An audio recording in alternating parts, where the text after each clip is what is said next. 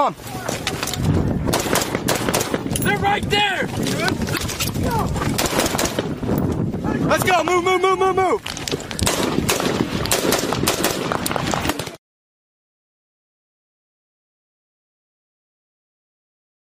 This episode of Choices Not Chances podcast is sponsored by Louisiana Gun Shop, located on Highway 90 West in Broussard, Louisiana, just south of Lafayette.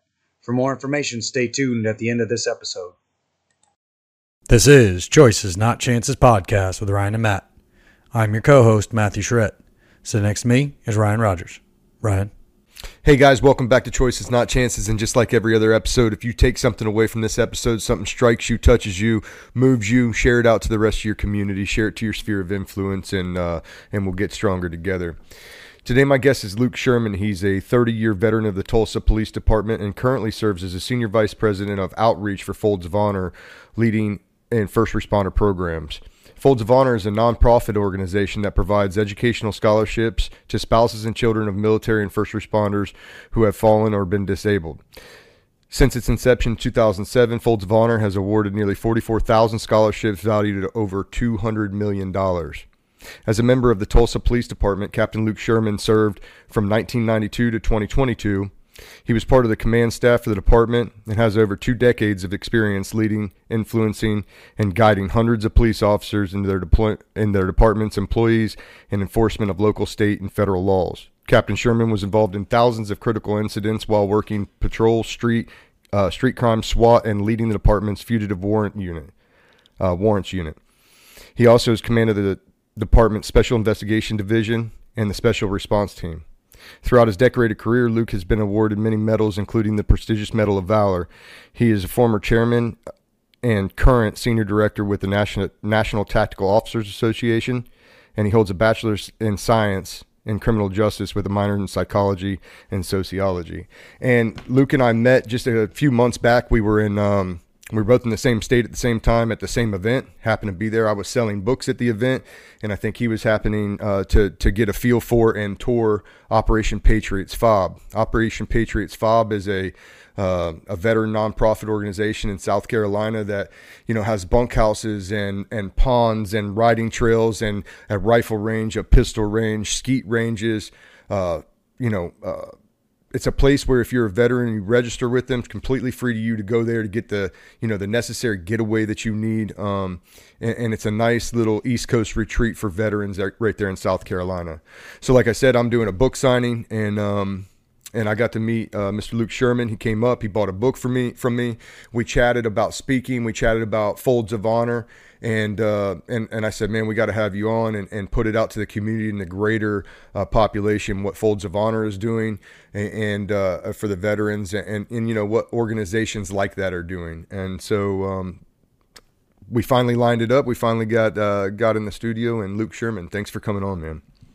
Thank you for having me. It's an honor to be here, and the connections are always, they're synergistic, and they're just man, I believe in that. So I felt that move to come over and give you actually a hug and in exchange as brothers in arms and now brothers in peace. But it's an honor to be here. Thank you. Yeah, man, I appreciate it. So we'll just get right into it. I want to learn a little bit about your past and your history as an individual, as a person coming up that led you to be, where you are today and giving back. So if you can just kind of start from the beginning in childhood, where'd you grow up, and we'll kind of take it from there.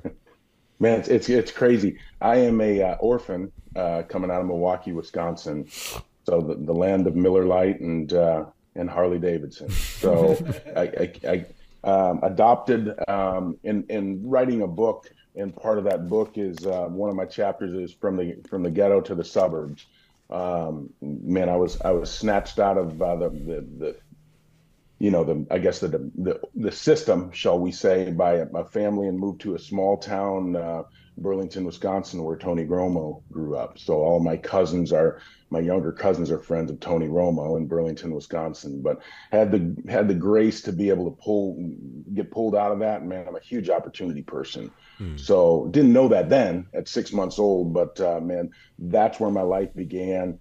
I'm a cheesehead. I'm from, the the great state of Wisconsin, which Yeah. sometimes can't seem to figure out where it's going, up or down or right or left. But that's where I started. Moved into Oklahoma in '81. My dad works in the paper business and the journalism business. Moved down here. He was actually thinking about becoming an evangelist. Went through, have 6 kids. They're all natural. I'm the adopted one, so big family. Moved to Oklahoma, became a Sooner, or started to become a Sooner, and then moved from there. Went into football and all the things that you do as a kid. Played baseball and football, and that was my aspiration. Started to realize, man, that's really not where I'm going to make it. Nobody's going to make it there, and went to college to be an eye doctor, and bumped into a buddy of mine that still a dear friend of mine on the police department, and he started to talk to me a little bit, and purpose. And I started to think, do I want to be an ophthalmologist? I'm this weird anomaly. I'm this adopted black kid to a white family that's going to be an ophthalmologist, that's a brain nerd, that loves trigonometry and calculus and can play football. So it didn't really all fit. I was an athlete nerd. And man, my buddy in my first year of college just started pushing on me, and that purpose and that impact started to bleed into my heart a little bit. And you start to realize, I don't want to do that. I don't want to spend that amount of time. So with that being said, I jumped over, went home, told my parents, hey, I'm going to be in law enforcement, and never looked back. It's been a really neat perspective after 30 years, because you get to serve, and you get to do those things that sometimes are difficult, but man, it's neat when the bullets are flying to realize this is my purpose, and this is what I'm going to do from there. On the police department, moved right through it. Promoted in '98, came on in '91, '92, joined SWAT in '95, and really felt the brotherhood there. Yeah, it's a smaller, more, like more dedicated unit, right? Kind of like a team. Yeah. And I'm not saying that. Is that light behind me causing you guys to ask? It's just changing the lighting of your camera. It's not bothering me. Okay. Yeah, it's all good. Okay. Like, so, just to slow down a bit, I just want to try to understand a little bit better. So you're adopted at 6 months old. Yeah. You're raised in a normal, I don't say normal, but in a normal-esque family. You're playing team sports. You have tons of brothers and sisters, 6 of them. What did your brothers and sisters do? Were there any other law enforcement? No. Okay. Great question. Older brother is a surgeon. Older sister is a school teacher. Younger brother, I could give you birth dates. That's just my natural. Younger brother is an attorney. Took about 6 months of practicing regular attorney stuff and said, I hate it. He does wills in the States. Younger sister is a physical therapist. I'm married to another physical therapist. And then my youngest brother's a neuro nurse. So when we're in Thanksgiving, my mom never raised anybody, didn't do anything else. She was a little Irish, red-haired Irish woman that raised 6 kids, the hellion being me. And then dad was a journalist that he was an evangelist. He had that flair for that, but that never really materialized. But the neat thing my dad was able to do was travel for the Tulsa world and write stories with his buddy who was an evangelist. And so he got to see the world and sort of look at the different focal points of faith and everything around the world, which I drew into because I want to know what makes people different. But it's funny when we sit around a Thanksgiving dinner. I joke and say I'm the dumb one. All the other ones were smart, but what's funny is, Ryan, that the stories are always, hey, Luke, tell us the stories. It's not tell us physical therapy stories or surgeries. Right. They want to know the story. So it's interesting to me. I was almost waiting for you to say that your parents were doctors or No. in the medical field, but you have a lot of, like, all of your brothers and sisters had something to do with that for the most part. You got a lawyer here and there, but where do you think that came from? They were my dad's dad was on the Manhattan Project. So when we got to see Oppenheimer, very smart side there. The outlier or the flyer was the lawyer, but super smart. All 2 or 3 points off, perfect on their ACTs. Did you say your dad's dad was part of the Manhattan Project? Yeah. No kidding. So he, as a matter of fact, I took my father to that movie, and he's 80, almost 78, and he brought the actual plaque that his father was presented from the U.S. government but it was not the Manhattan Project; it was the Manhattan District. And my grandfather was a supervisor in charge of traveling around with a team of inspectors to ensure that the program as it expanded was, the protocols were in place, and traveled all over. But very smart family, but blessed. I didn't wrinkle it and put it in there, but my family, my dad was a wrestler. My mom came out of the middle of Wisconsin. Dad was a wrestler out of New Mexico and got 15, 20 scholarships, Lehigh, Penn State, OU, OSU, Ohio State, and went to Wisconsin. And that's fortunately where they met. They were hippies. It was the 60s.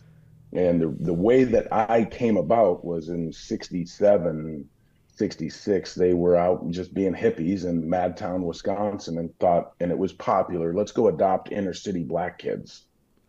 And so a group of them loaded up. They traveled from Madtown, which is about 2 hours from Milwaukee, and went to Milwaukee.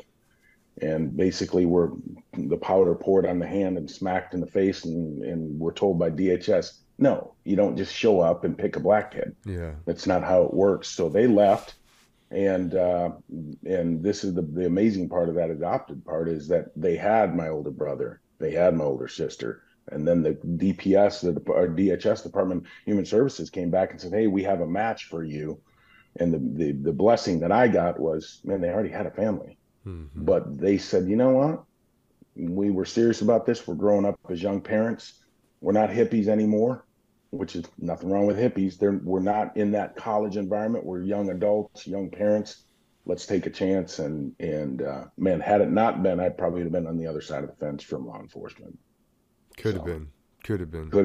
Very good. Yeah, it's interesting how the influences in our life at a young age really, set the trajectory for what our life is going to be like when we're older. Nobody really thinks about that, I don't think. Even when people tell you as a young person, like what's important and what will be important later, like a lot of people won't listen. But that 0 to 12 area of your psychological being Huge. Formed is enormous. Yeah. And I seen on your bio you were into psychology as your minor. Mm-hmm. Yes. Why did you choose that? I looked at that and I thought, sociology and psychology were. I wanted to be able to say, if I'm going to be a policeman, I want to understand it. I want to try to learn a little bit more. This isn't draconian. It's not thuggery. And I felt like the most rewarding part of being a policeman was when I was a young guy. Now there's all sorts of rewards, but when you were young and I wanted to work in the ghetto, I wanted to work in the worst spots, but it was about the connections. And you could talk to the worst guys out there, but if you had sort of the time to think through why is that guy like that, and you develop that reputation of people thinking, man, I love this guy. He actually, and now if I'm doing something bad, I don't like him, but he's if he stops me, we're rapping. He's not jacking me up and pulling me out of a car and throwing me on the ground. And so I wanted to understand people. And that was probably came from a very early age of trying to understand what makes everybody different. Growing up in Burlington, Wisconsin, and I use this all the time when I speak, the Forrest Gump part of the movie in Forrest Gump where he's on the bus, seats taken. Man, I was one of two black kids in that town. And I'm an American. I don't look at black and white. I don't look at those things. But as a young kid growing up, I had to identify with, man, I am different. I'm the only kid in here that looks like me. And man, I got picked last in kickball until I realized he's fast and he actually can play. Then I got picked earlier. But you had to identify that. So I always sort of soul searched with what makes us, why makes us, how makes us, what are we, what makes people tick, and that was my psychology. No, and that makes sense to me. That's logical. I love psychology myself, and for a lot of the same reasons. I like to try to understand myself a lot of times. Why am I the way I am? What made me this way? And then, it really helped me in life in general, understanding, body language and understanding where people can come from and understanding that, regardless of the life that I have, there are many, many people that are less fortunate than I am. There's, Right. of course, there's a lot of people that are far more fortunate than I am too. And so for those same reasons, I've loved psychology. When I went to school, I did, developmental and abnormal psychology classes, when I first came in, and I just kind of fell in love with that stuff. Right. Do you think that, well, let me ask this first. Did you experience any outright like racism as a younger child growing up? Yes. And I mean Oh, young, yeah. I mean younger, Yeah. 4 or 5 years old. I didn't there. Like when's that start? Yeah, that started for me, fifth and sixth grade. Okay. And I kept that. That's a very private side of me that my mom and dad didn't know until I was about 48. Sure. But man, I learned to run, fight, and sometimes win. Sometimes negotiate with that element. Sometimes get the better of them in that fight. Sometimes they get the better of you. Multiple adversaries, you're not going to win usually. Learned how to land nav in different ways to get home. Yeah. And nobody knew that. I kept that from everybody. I kept that from my older brother. I kept that, I'm the protector in the family. So my older brother watched me get my nose ripped off by a kid one day and said, "Hey, let's go home. Let's go home and eat." And I'm thinking, man, my nose broke, buddy. You're my older brother. Where's my knight in shining armor? That's my older brother. That Where's comes my in and helps protection? me. Where's my protection, man? And where's the guy that I want to aspire to be? But that started probably fifth and sixth grade. And I hit a lot of that, and that became the pent up frustration of why are you doing this to me? Why? And what's funny about that, Ryan, is there was one other black kid in town, and I would see him occasionally, and he would be looking at me from across the street, and I'd be looking at him, and I'm thinking, I wonder if you're getting that same kind of treatment I'm getting. Were you guys Because not friends? Did you guys not talk? no, Oh, we okay. just didn't talk. It was a small enough town. I had my circles, but I remember those days well, and I think that formed. People say it's so unfortunate, and there's a side of our society that wants to talk about the bad, and I'll take the good. And the good was it taught me very quickly to trust your instincts. It taught me to read people quickly, but not to judge people. It taught me that sometimes your adversary has more strength than you, and pick and choose your battles. And that taught me also that there's evil in the world, and there are things that we can't truly understand. You can wrap your mind around trying, or you can move forward and try to figure out solutions. So I'm a glass half full versus a glass half empty person. Bumped into one of those dudes. These were young, aspiring skinheads years later at a gas pump. And I was a policeman, and he was, I don't know what his record was, but I always remember eyes. And I remember seeing some eyes looking at me, and I looked and saw the eyes, and I thought, I know you. And he knew me. And he knew where I was from, and he had probably had an idea where I had gone. And we exchanged a very fragile apology from him, where he actually started to cry a little bit. Nothing major, but he said, "Man, you probably want to kill me." And I said, "Man, I sort of kind of do." But I said, "Man, that's not where we're at." I said, "We were kids." And he goes, "I don't know why we tormented you like we did." But he goes, "I'm sorry." Yeah. And man, that's good. That's good. That's life. Yeah. That's where life Well, at needs least to he be, grew. Yeah. Like for me, it's just not that. I just didn't have that experience. I grew up in Ohio. There was one black kid in my class. We were great friends. We fished and we hunted, and I'm sure he had other people that were not friends with him. I was raised in a family that didn't see color necessarily, and there just wasn't confronted with anything like that until I went to boot camp.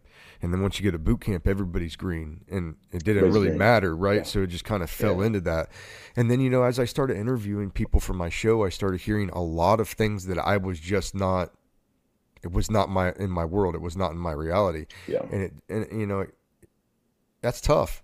And I don't know how to fix necessarily, because like you're not born racist. And that's why I asked at 3, 4, 5, 6 years old, friend, like that's not a thing, but it is a learned, habitually learned thing for kids, which means that's in the house, right? Because I highly doubt that they're hearing it at school from teachers and other role models. Right. And for me, it was just like, for so long, I just wanted to say, no, it's not a real thing. This is just something the media does. But the more people I talk to with different stories, it's like, no, and at least when people are growing up, this is a real thing. And you know, people that talked about seeing it in the Marine Corps from senior staff members, or in the Army from senior staff members. And it's like, you know, this is an issue that nobody wants to talk about it, especially if you're white. Nobody white wants to talk about this problem, but it's a problem. Like, it's a problem that we need to get past. And you have excelled past it phenomenally, right?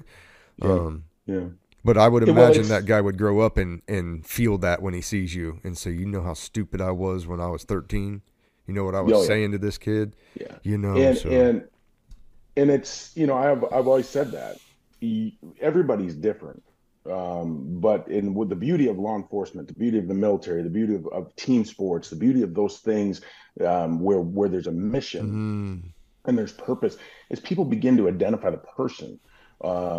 And I think it's a relief from the psychological perspective, because there's learned behaviors early that were different.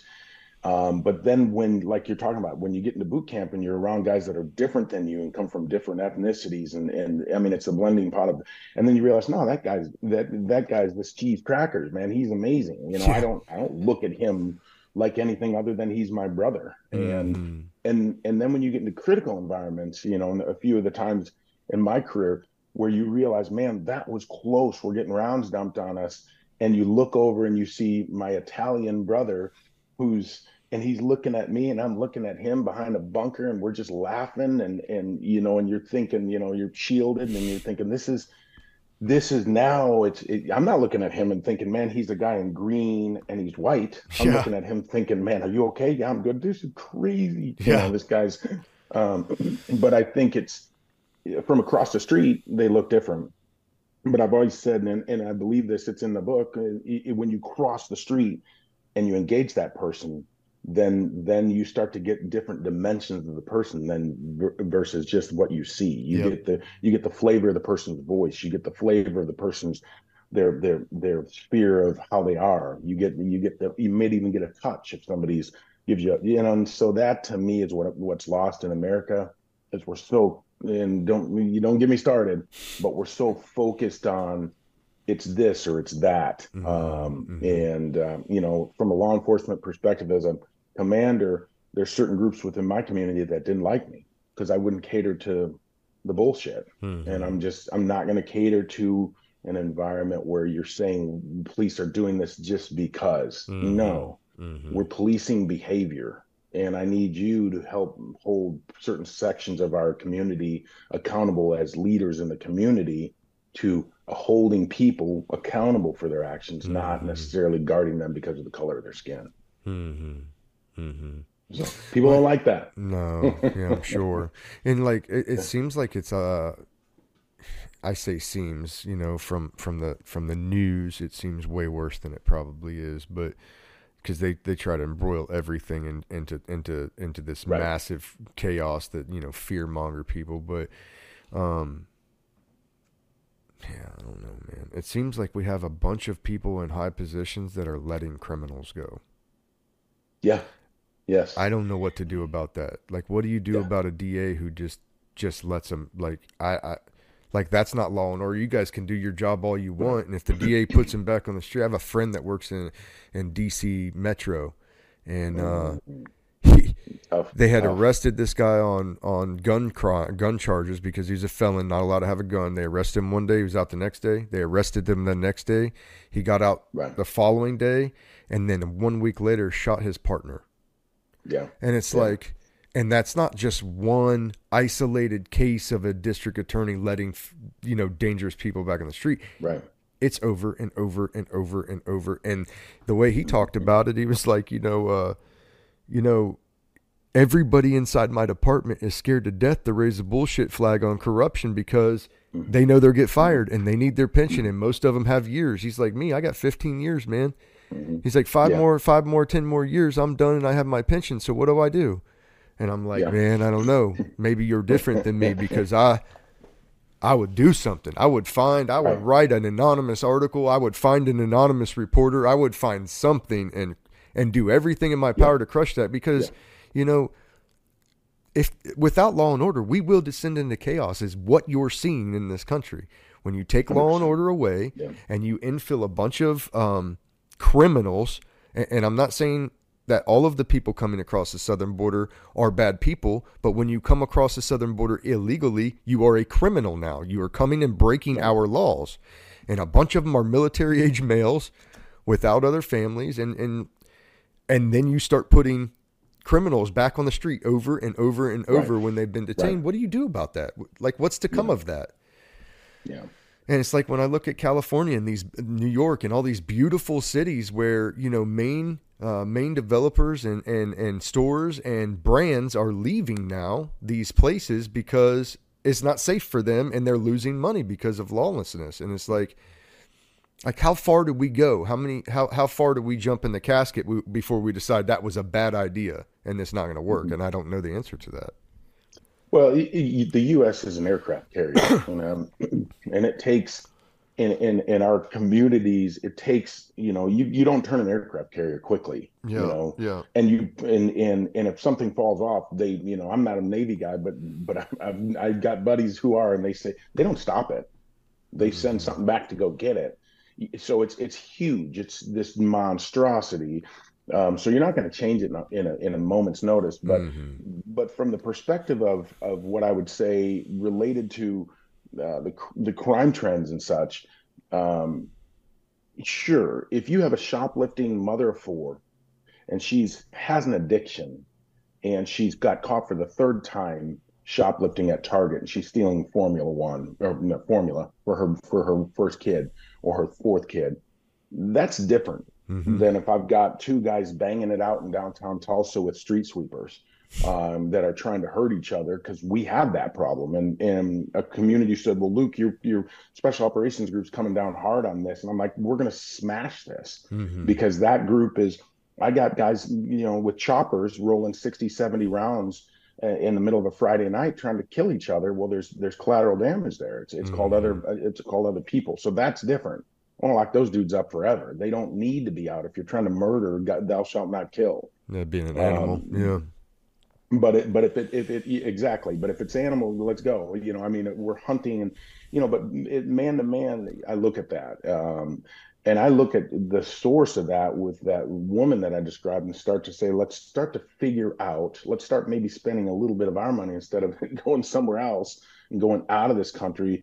Let's figure out where the source of some of that is. Well, we know it's drug addictions, it's mental illness, and we can start to begin to implement. Now, the problem is you got the government doing that.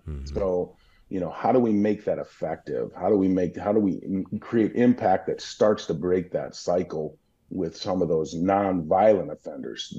I think we've swung from let's take care of non-violent offenders to, well, let's take care of the moderate offenders. Well, let's take care of the so offenders. He hasn't killed anybody. He's just shot a few times. Well, let's, you know, and pretty soon you've got violent people getting out. I mean, one of the worst cases that I had was a sex offender.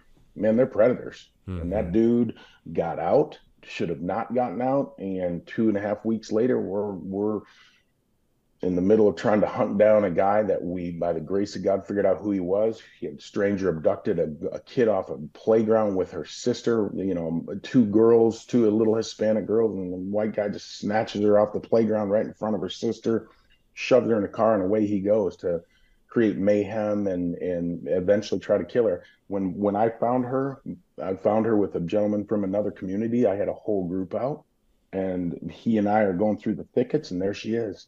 Ligature around her neck.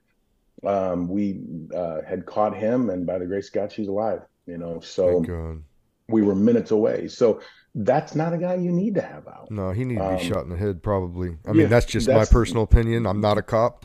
Yeah, that's the guy that doesn't need to be around. That needs to stop reproducing. It's a problem. And you know what's Yes. sickening is that, you talk about that guy being the problem and he's this predator, but that's way bigger than we know, way bigger than I knew. A multi-billion-dollar organization that's making billions of dollars off of selling people, slaves of all different colors, mainly underage children. And that it blows my mind how big of a thing that is across the planet of what I found. And how that's not on the front page of every paper every day in the United States, and not have dedicated people just to hunting these animals down. Yeah. I don't understand it. Well, I think I had 8 or 9 units in my last command division.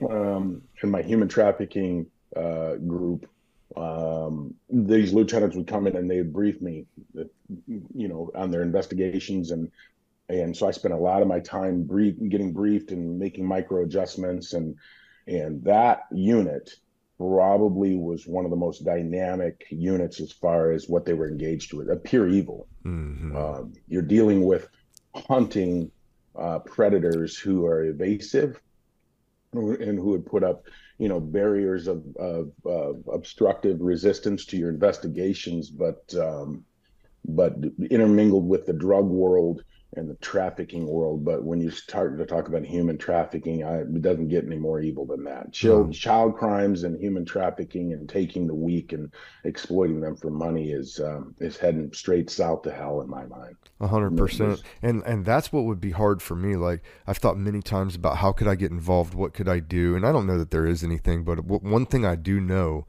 is that I'm the wrong person for that. I know that because of the things that experiences I've had in other countries and different things. That I would give them that ride to that one way place they were going. If I knew what they had done or seen the aftermath of what they were done, I think that I would have I would hope I wouldn't, but I think that I would struggle with self-control of they didn't get your trial's over, Mm-hmm. Well, those units, Brian, are child crimes, our human trafficking groups, some of those groups such as those. I'm a big fan, and man, I was part of our command staff. I'm a big fan of telling people we have to be really, really, really consciously aware in the psychological thought process of where our people are, because man, they're engaging with a very dark thing. In those investigators of child crimes. In my mind, usually 2 to 3 to 4 years, and got to get them out. Yeah, that's what my next question was going to be: is how much psychological damage are these investigators and officers experiencing because of the evil that they are dealing with? Tremendous, a lot of PTS. And seeing stuff that probably and I wouldn't want to get into it too much. That's the one thing I really couldn't engage in that much because it bothered me so much. Because you see it, and I knew where I came from, and you see these kids that get lost in the cycle, and before you know it, they just disappear. But my point to that was it's merely the stress that they're engaging in the mind is, I couldn't do anything about this. And now I've been brought aware of 4 years, 6 years, 8 years of horrible abuse. And then we try with it to pull that kid, and then the government, and because it's very, incremental and augmented, then there were times where they would engage and pull a kid, and then next thing you know, the kid goes back into the system over here, and you figure it's probably happening again. So those officers just began to lose faith in their ability to change it. So you can't. Yeah. Can't change it. Not to get too much deeper into it, but Ashton Kutcher is really involved in that. Somebody who is an actor involved in Hollywood, and then kind of falls off of the Hollywood scene. And then I realized it's because he's going after these people with software and with different stuff. And he addressed Congress last year, or maybe it was at the beginning of this year, about a new tool that he'd come up with and about how serious this is. And he mentioned the foster care service being a cesspool of corruption and maybe the number one place the United States government should start when they want to slow trafficking. Why, with all the oversight and how hard it is to get, like if you want to adopt a child, how hard it is to adopt a child, how does that happen? Is it like what you're saying? They lose them. They just lose track. Well, well, part of it is this, and I'm not an expert in this, so I wouldn't, and it may have changed, but part of my understanding of it was that, the kids get moved. So so there's a frequency rate, and that's something when you talk to the psychologist on that side, which I love the people working with our foster kids. Like I've got a couple nonprofits that one of them is a company that basically, a small company that basically says we got you, to the kids, but they're also ministering to the families. So you got to start to attack it at the spot where there could be the potential for abuse. And the abuse is if you get kid number one, and kid number one gets moved in 6 or 7 years, 5 or 6 times. How do we tell on those 5 or 6 times where the frequency might have been where he was molested or she was molested? And it's hard to track that. And I think that system has a propensity to move them because they don't want to keep them in the same spot forever. But the kids are getting shuffled around like a bag of groceries. At what point do you not know when a couple apples came out of the bag? And you just don't know. It's still a brown bag of groceries. It just moves along. And it's not talking, it's not communicating. It's just going darker into a hole. And then at some point when you look in the bag 6, 7 years down the road, you realize half the groceries are gone. Well, those are frequencies of interaction with people along the way, and it's hard to tell. It's not you can't see it. You can't look through the bag. You don't know what's in there. So there's got to be a better way to intersect with the kids. It's a huge problem. But I think you begin to minister and work with the families and maybe hold more of a tutorial and start to get that. But I'm a huge fan of groups that are going after the foster system. Yeah. And this is the first nonprofit that I engaged with that said, we're not ministering as much to the kids, we're ministering to the families. Because if you bring a family in and the family says, hey, we want to be a foster, but then they get the kid and they're like, well, what are we supposed to do with him? He's a 4-year-old.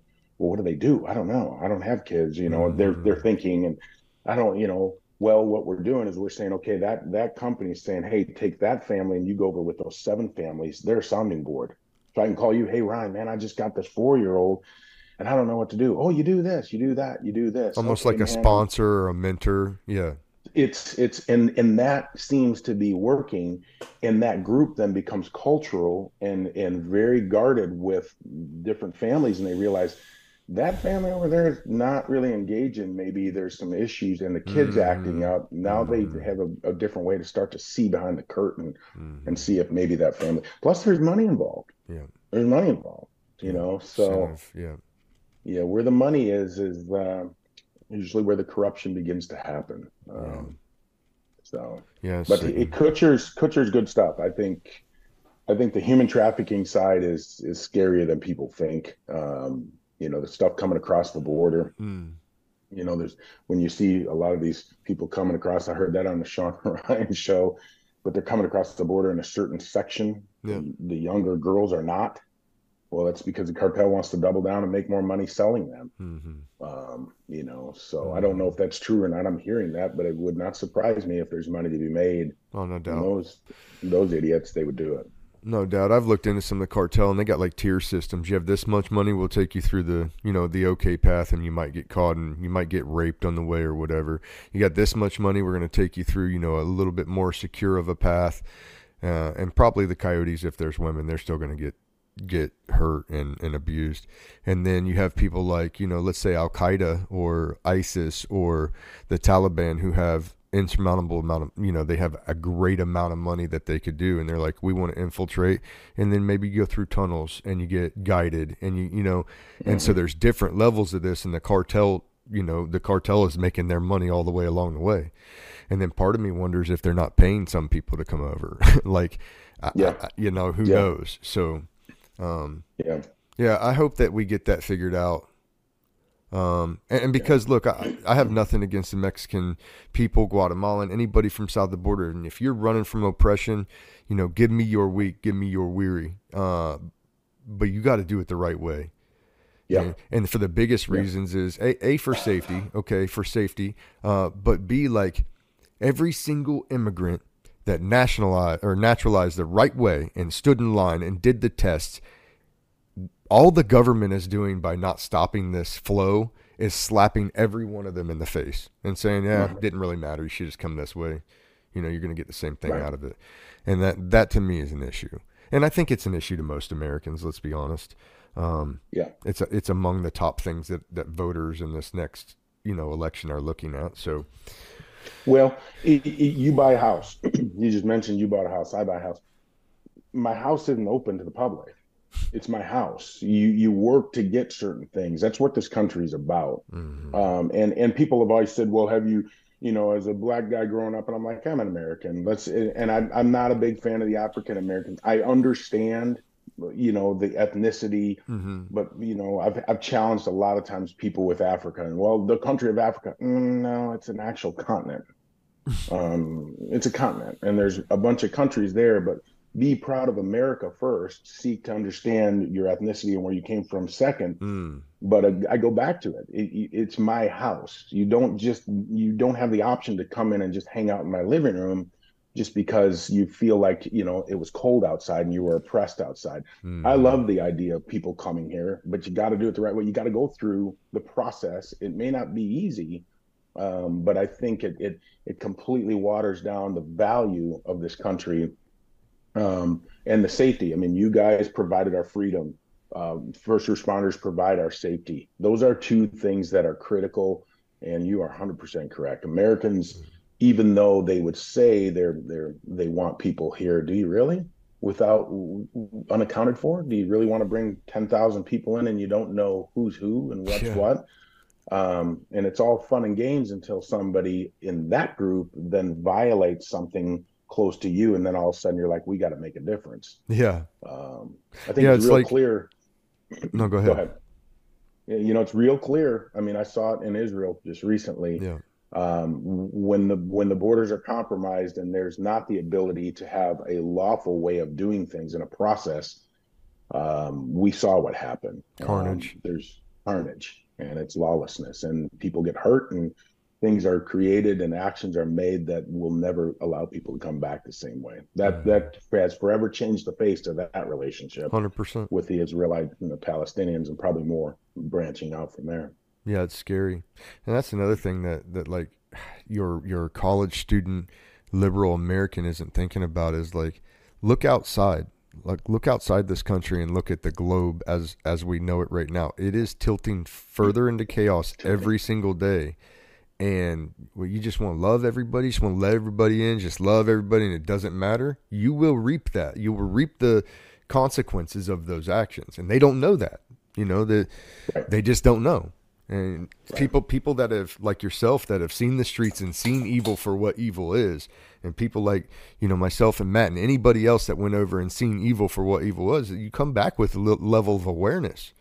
And the American people, they haven't been hit in a while. There's a bit of complacency. And God knows I do not want to get hit. I love this country, but it is time to wake up before everything around us starts folding, Right. That's just my angle on it. And it's not a political angle. It's just like, hey, the state of the world, and let's be cautious and, cautiously skeptical about the things we see and hear. But let's get past that. I didn't mean to deep dive into that too much, but I felt like it was almost necessary. Yeah, it's good. It's good stuff. I'm loving it on this side. Yeah. So, talk about your professional career that led you to be where you are now. You've already talked about, being a police officer and working that side of things. How do you end up at Folds of Honor, working for an organization that's helping Gold Star families? So you realize that it was the right move being in law enforcement and going through the special operations side and being in SWAT and being on the, people say the tip of the spear, but engaging in that environment, I began to understand that there's the critical moments, but then there's the moments after the critical moments that are so significantly longer. Obviously, I mean, the book, you guys had that moment, those moments, but then it's the legacy of life after that I began to sort of understand. And I'm a big book reader.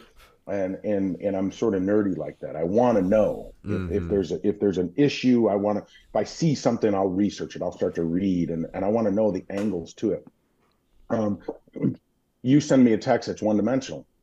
I read a book, it's multidimensional. I talk to you, it's very multidimensional. There's much more to it. There's much more dimensions, and I like that.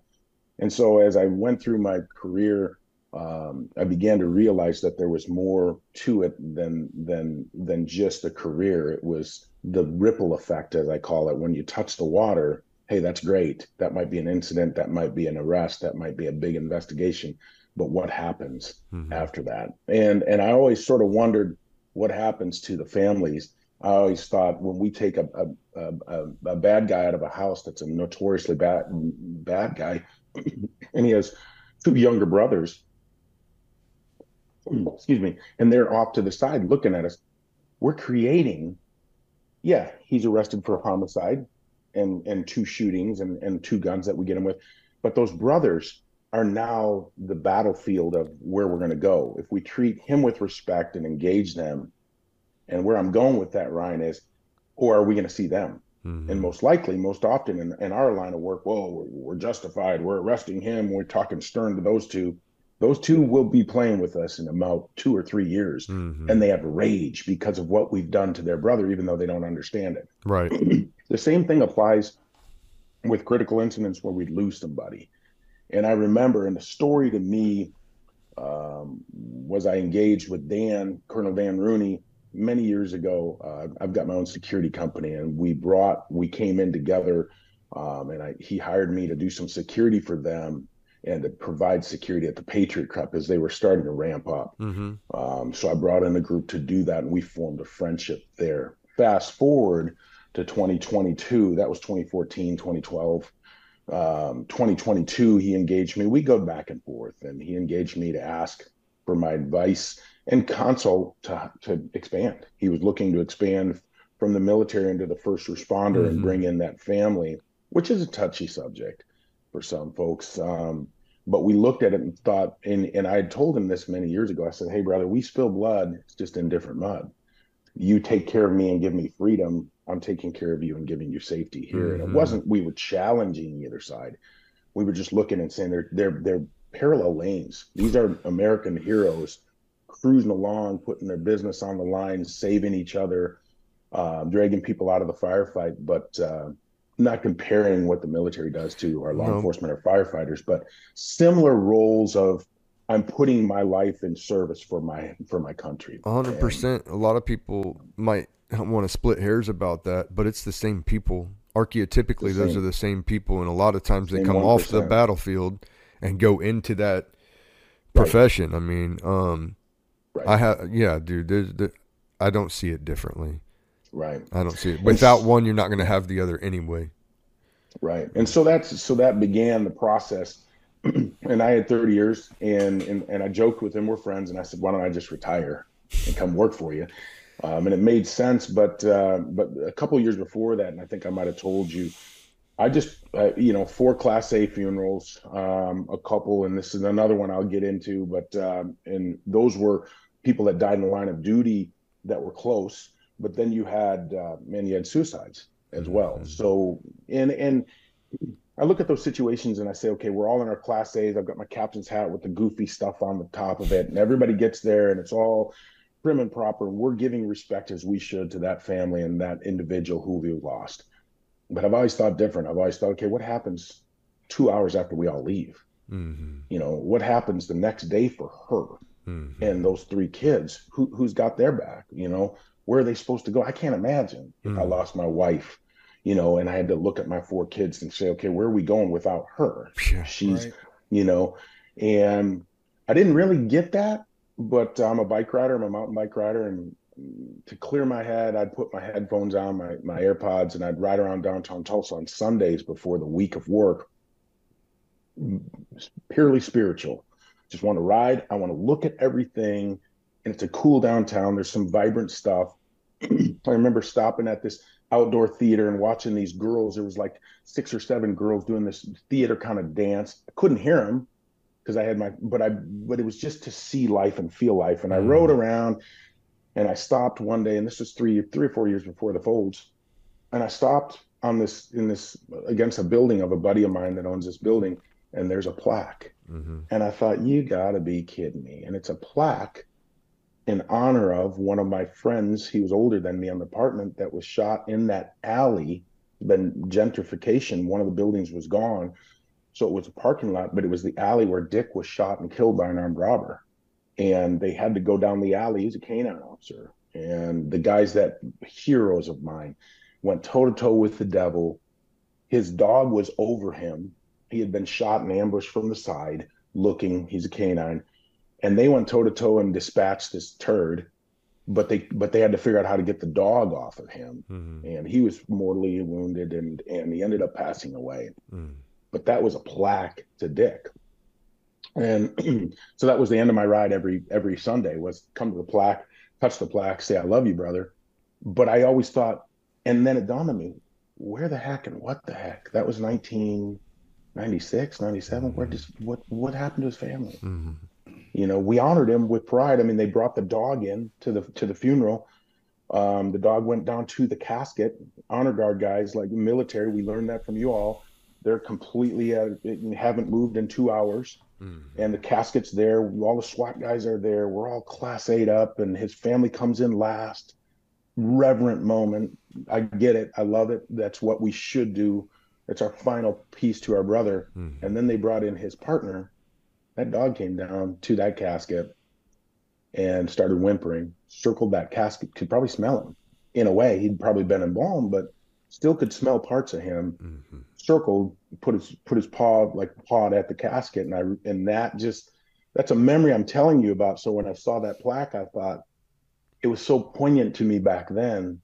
Where's it at now? And that's sort of the iteration of pushing me in that direction of having that in my mind. Then fortuitously through God and those things that just sort of align up, mm-hmm. I bump into Dan, and Dan said, hey, let's talk about this expansion. And I thought, let's just go. Yeah. Let's just go. Let's go. And that's where I'm at. That's how it happened. And so, now you're here. Oh man, got me in my feels with that. I've seen the pictures of that actually. Yeah. The dog deal hurt a lot. Because you realize, man, we're not messing around. Mm. Even this dog gets it. Mm-hmm. And you know, I wondered to this day, you know, what happened to that mama and that family. Yeah. You know, and Americans don't. You two do, you know, because you buried brothers.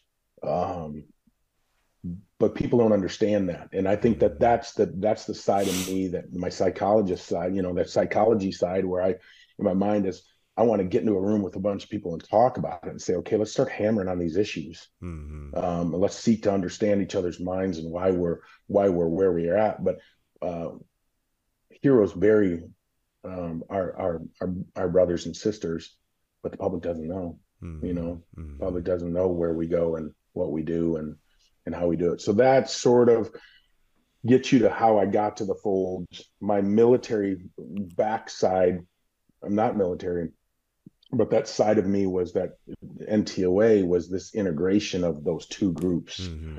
You know, where I did do some training in Jordan. I did do some training with some Air Force PJs and some of the other groups and some forward groups with the Air Force and all the acronyms. It's hard for me to understand them unless you're in them. Us too.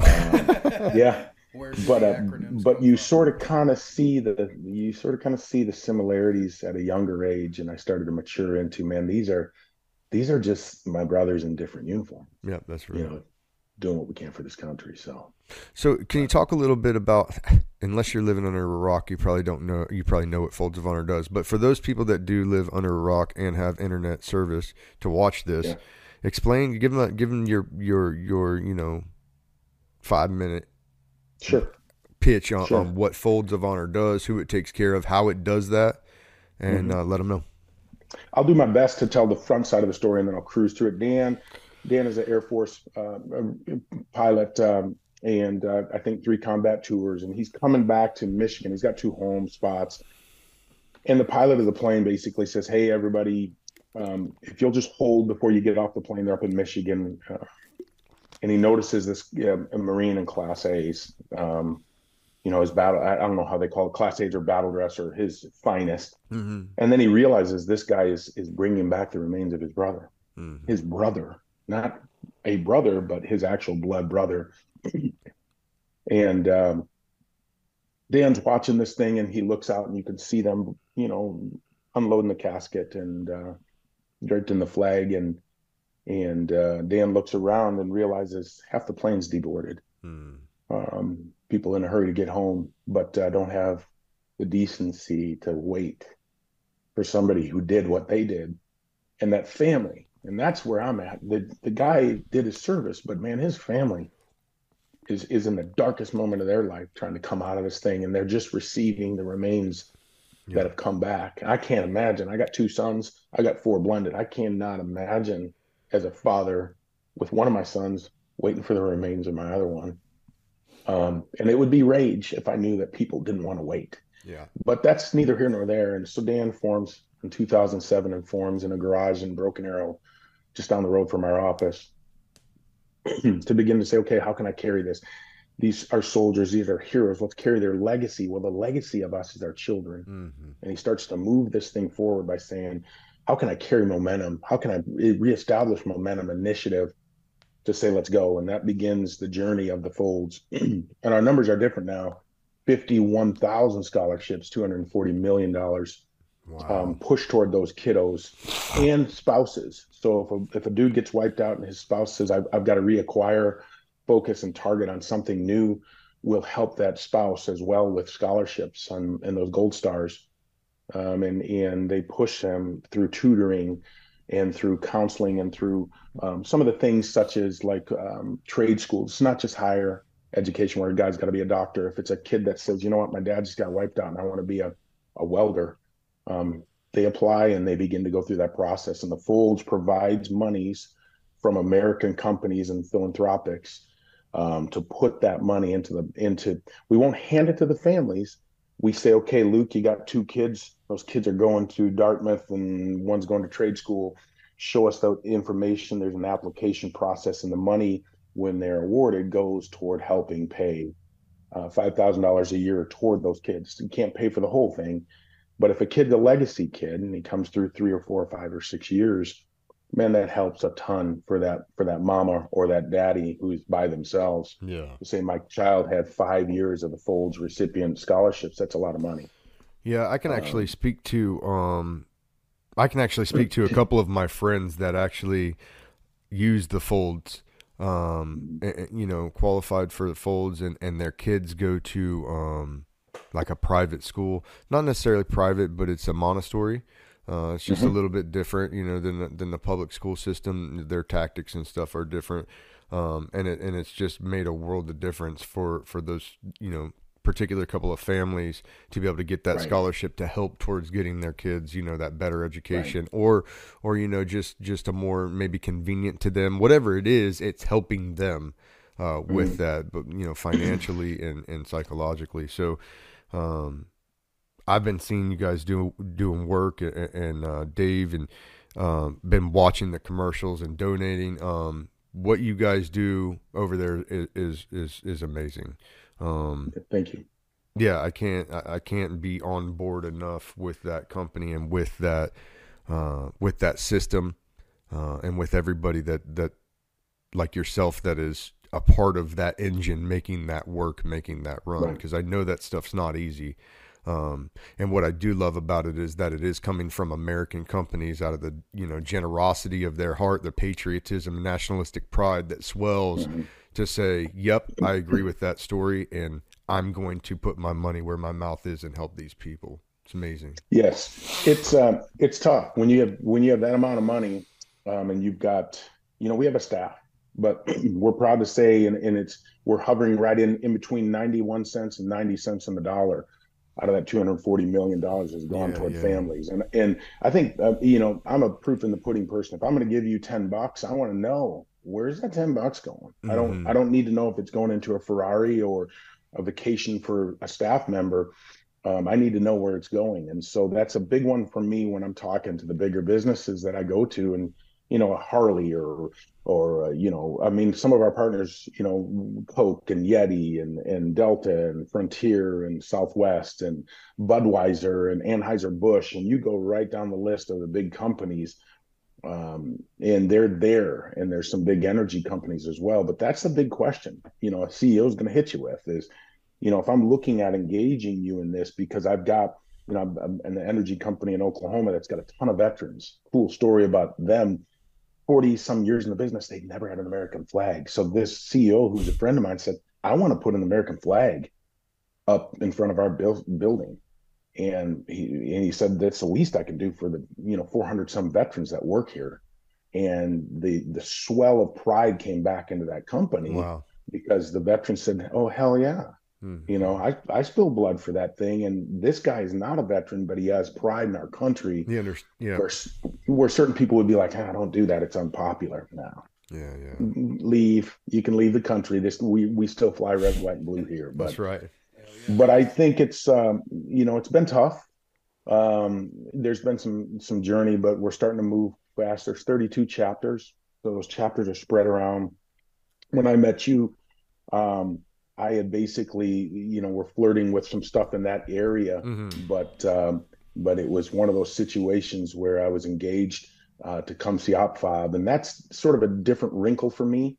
But we were dealing with Daniel Defense. Daniel Defense was working with us to try to provide some funds, and I told Joe, I said, hey, let's just go. Where are you going? And he goes, I'm going to this deal OpFob, and I said, what is it? So my wife and I flew down there and got a chance to come out and just hang out with American heroes. People would say, well, what are you going down there for? Man, nothing other than to give, a little bit of swag and just let people know, let our heroes know there's resources out there. Big one that we haven't touched on yet that I hope eventually the fold starts to engage with is maybe getting philanthropics to begin to provide counseling. Obviously through anonymity, but when working with some of the bigger companies or some of the bigger, more trustworthy groups to provide counseling and the military knows it. The military's been doing it for a while, at least in certain regards, but law enforcement and our firefighters and our paramedics are in a war zone too. It's just a different one. And they do need to have I've lost more police officers in my career on my job to suicide than to being engaged by bad guys. Yeah, same for me. I've lost more people out of country than in. Yeah. So most veterans that I talk to say the same thing. It's a sad reality. And nobody cares. We do, but the public doesn't care. They're just, well, you guys went, and I heard it on Saturday said, you guys went to war and came back, and it's just, well, whatever, man. That's just part of. No, it's not. That's not. If they went to war and they came back, and then we owe them a debt of gratitude. In my mind, we're indebted to that person for the rest of their lives. That's the way I look at it. You serve me, and if a person comes back, and the person's trying to wrap their mind around, they had 3 really close friends, and they're gone in a moment, man, we owe them. We don't need to forget that and walk away from that. So I think the same applies. I shouldn't say nobody cares. There's a lot of Americans that don't care. There's a ton of us that do, and I'm going to make a lot of noise about it. And if people don't like it, that's fine. You're not going to make my coffee taste any different. Yeah. If you tell me you don't like me, I don't really care. I'm 53. Lived 2/3 of my life. The last third, I'll live it unapologetically as a proud person that served his country in a certain way, and I'm okay with that. Yeah. But that's what the company does. It's committed to our page. We do stuff like $13 every month. The 13 is significant for us because it's the folded flag. And people say, well, that's a bad number. And I said, no, that's a hallowed number. Yeah. When we fold that flag with 13 folds, and bring a soldier home or put a firefighter to rest and hand that flag that 13 folds had. And people don't know that, right? People don't know that the folded flag has 13 folds and they have symbolic issue and reason. It came from the military, and they didn't just make it up. And I think when people start to get that, they start to understand there's dynamic here. Yes, we'll bury that person with honor and pride, but the mission is moving forward with the family and carrying the legacy so we don't lose momentum. Yeah, absolutely. You know, that's beautifully put. I'm not even gonna add to it. That's right where how it should be. Well, Yeah. what have I not talked to you about that you wanted to talk about? Uh,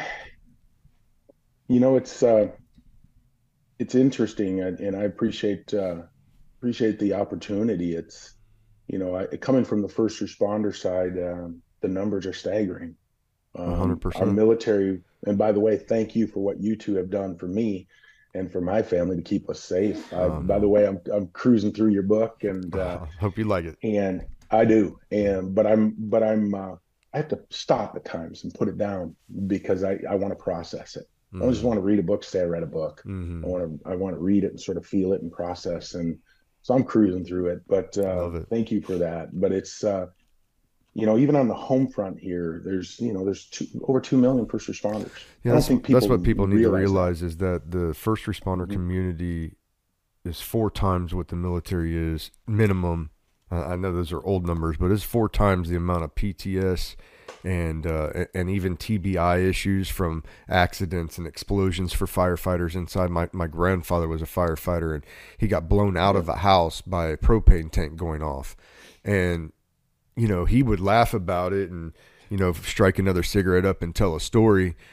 But the amount of damage that probably did to his brain, I don't know. That's a pretty concussive blow, and to get blown out of a building.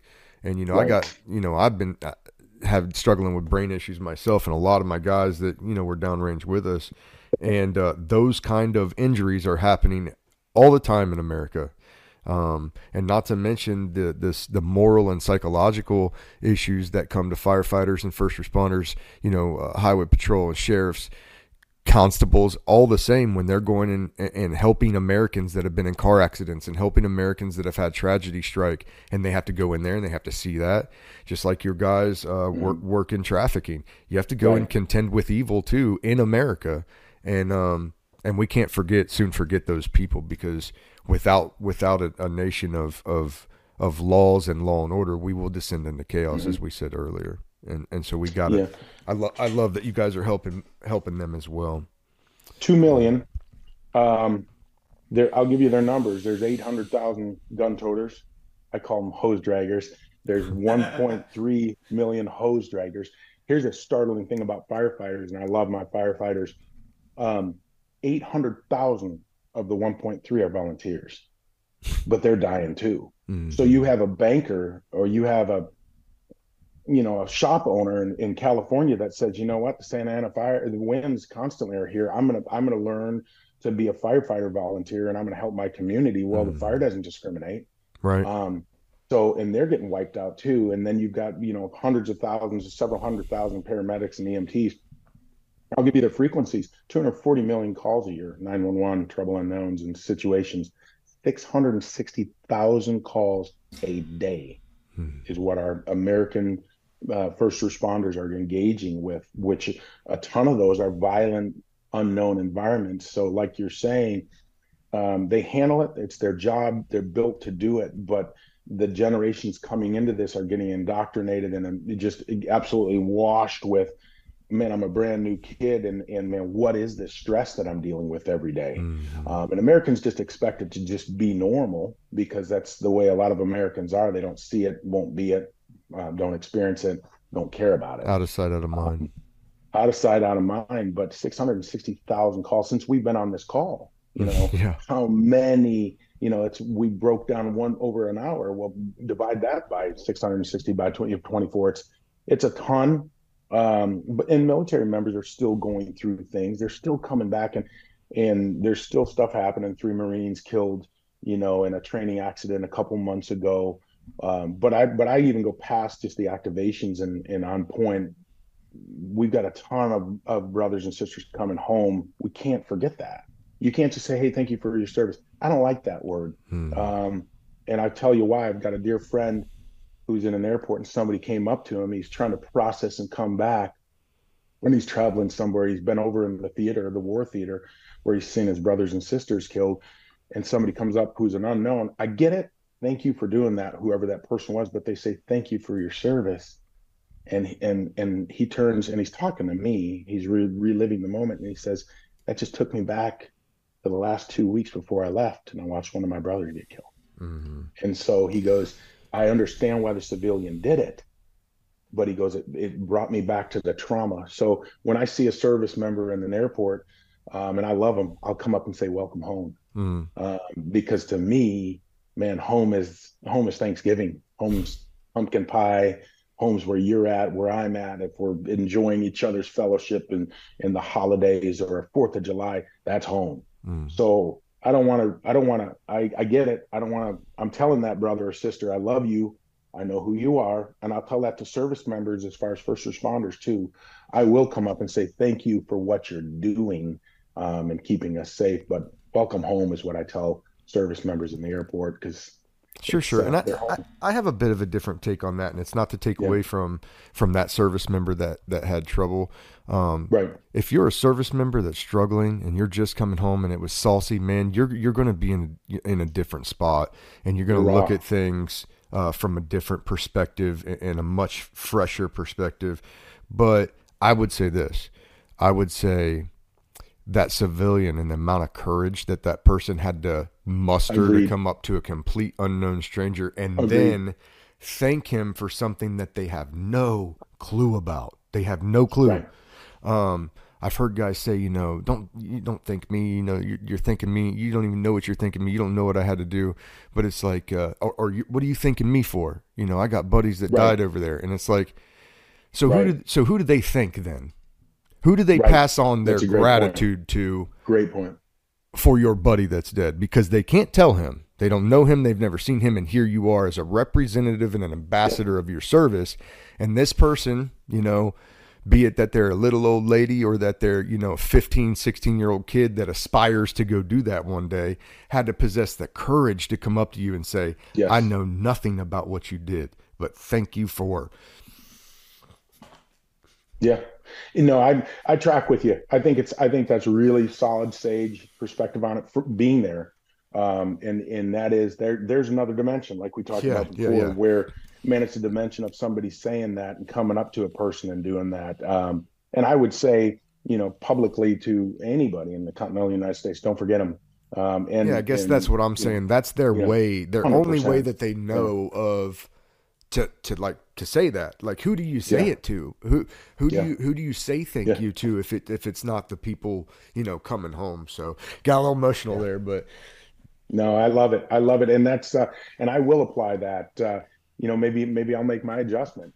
I'm not saying you have to. I'm just saying the amount of courage that it takes for a civilian to not understand that and to say, to have that, to say thank you. And as Marines and soldiers and sailors, it's a laughing, like that's a brunt of a joke a lot of times. Hey, thank you for your service, Yeah. But that's between us. And for somebody to actually say that, I talk about purpose a lot, and like the purpose I got from giving to complete strangers, that I'll never meet, that I'll never see, that'll never know me. That's part of that. And so when somebody comes up that you don't know and says, thank you, that's the way I feel it. No, you thank me, but you're thanking him and him and him, so. Yeah. So that's what I would say to service members. And it's really good. That's a solid piece, because you are 100% correct. When I'm talking to my buddy, man, he was raw. Well, and he was in a place where he was fresh and it was hurting, and he wasn't in a position to look at that comment or that gratitude from the right space. And that's what I was saying. When you're first home, man, when I was first home, if somebody told me thank you, I don't know what I would have done. Thank you for your service. I would hope that I'd say, yeah, you're welcome. That's what I would hope that I would do. But if I'm home and I'm sitting in the airport and the only thing I'm thinking about is the last images I saw of my friends, and then somebody says thank you, you could be in a bad spot and just be like, now all I'm thinking about it. I understand that. Yeah. I still think you need to say thank you. If that's what you feel like you're possessed to do, and you have that inclination, you need to do it. Yeah.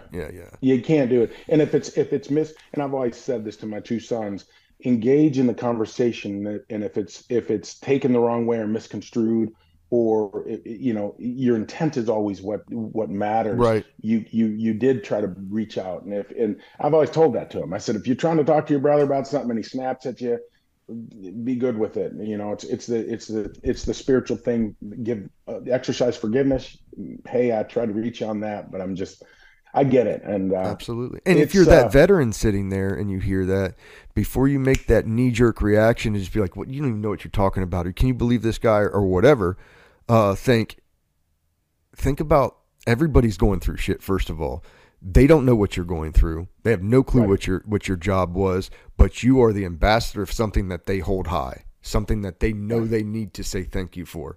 And if it's your buddy, say thank you. I'll pass that on. And that try to do that, and then you can have your meltdown later. Because if you snap on that person, that is going to completely distort the image that person had of that service and of that gratitude and of that for the rest of their life. Maybe they never say thank you again for somebody, even though they're thankful for it. And being an ambassador of your service, you need to be an ambassador of your service, not an ambassador of yourself. I saw that in a restaurant just this week, and there's 4 officers, and we were sitting off to the side, my wife and I, and a big table, and a lot of people in this restaurant, a Mexican restaurant, and the gentleman, the 2 young guys are walking by, uniforms, heading back to their table.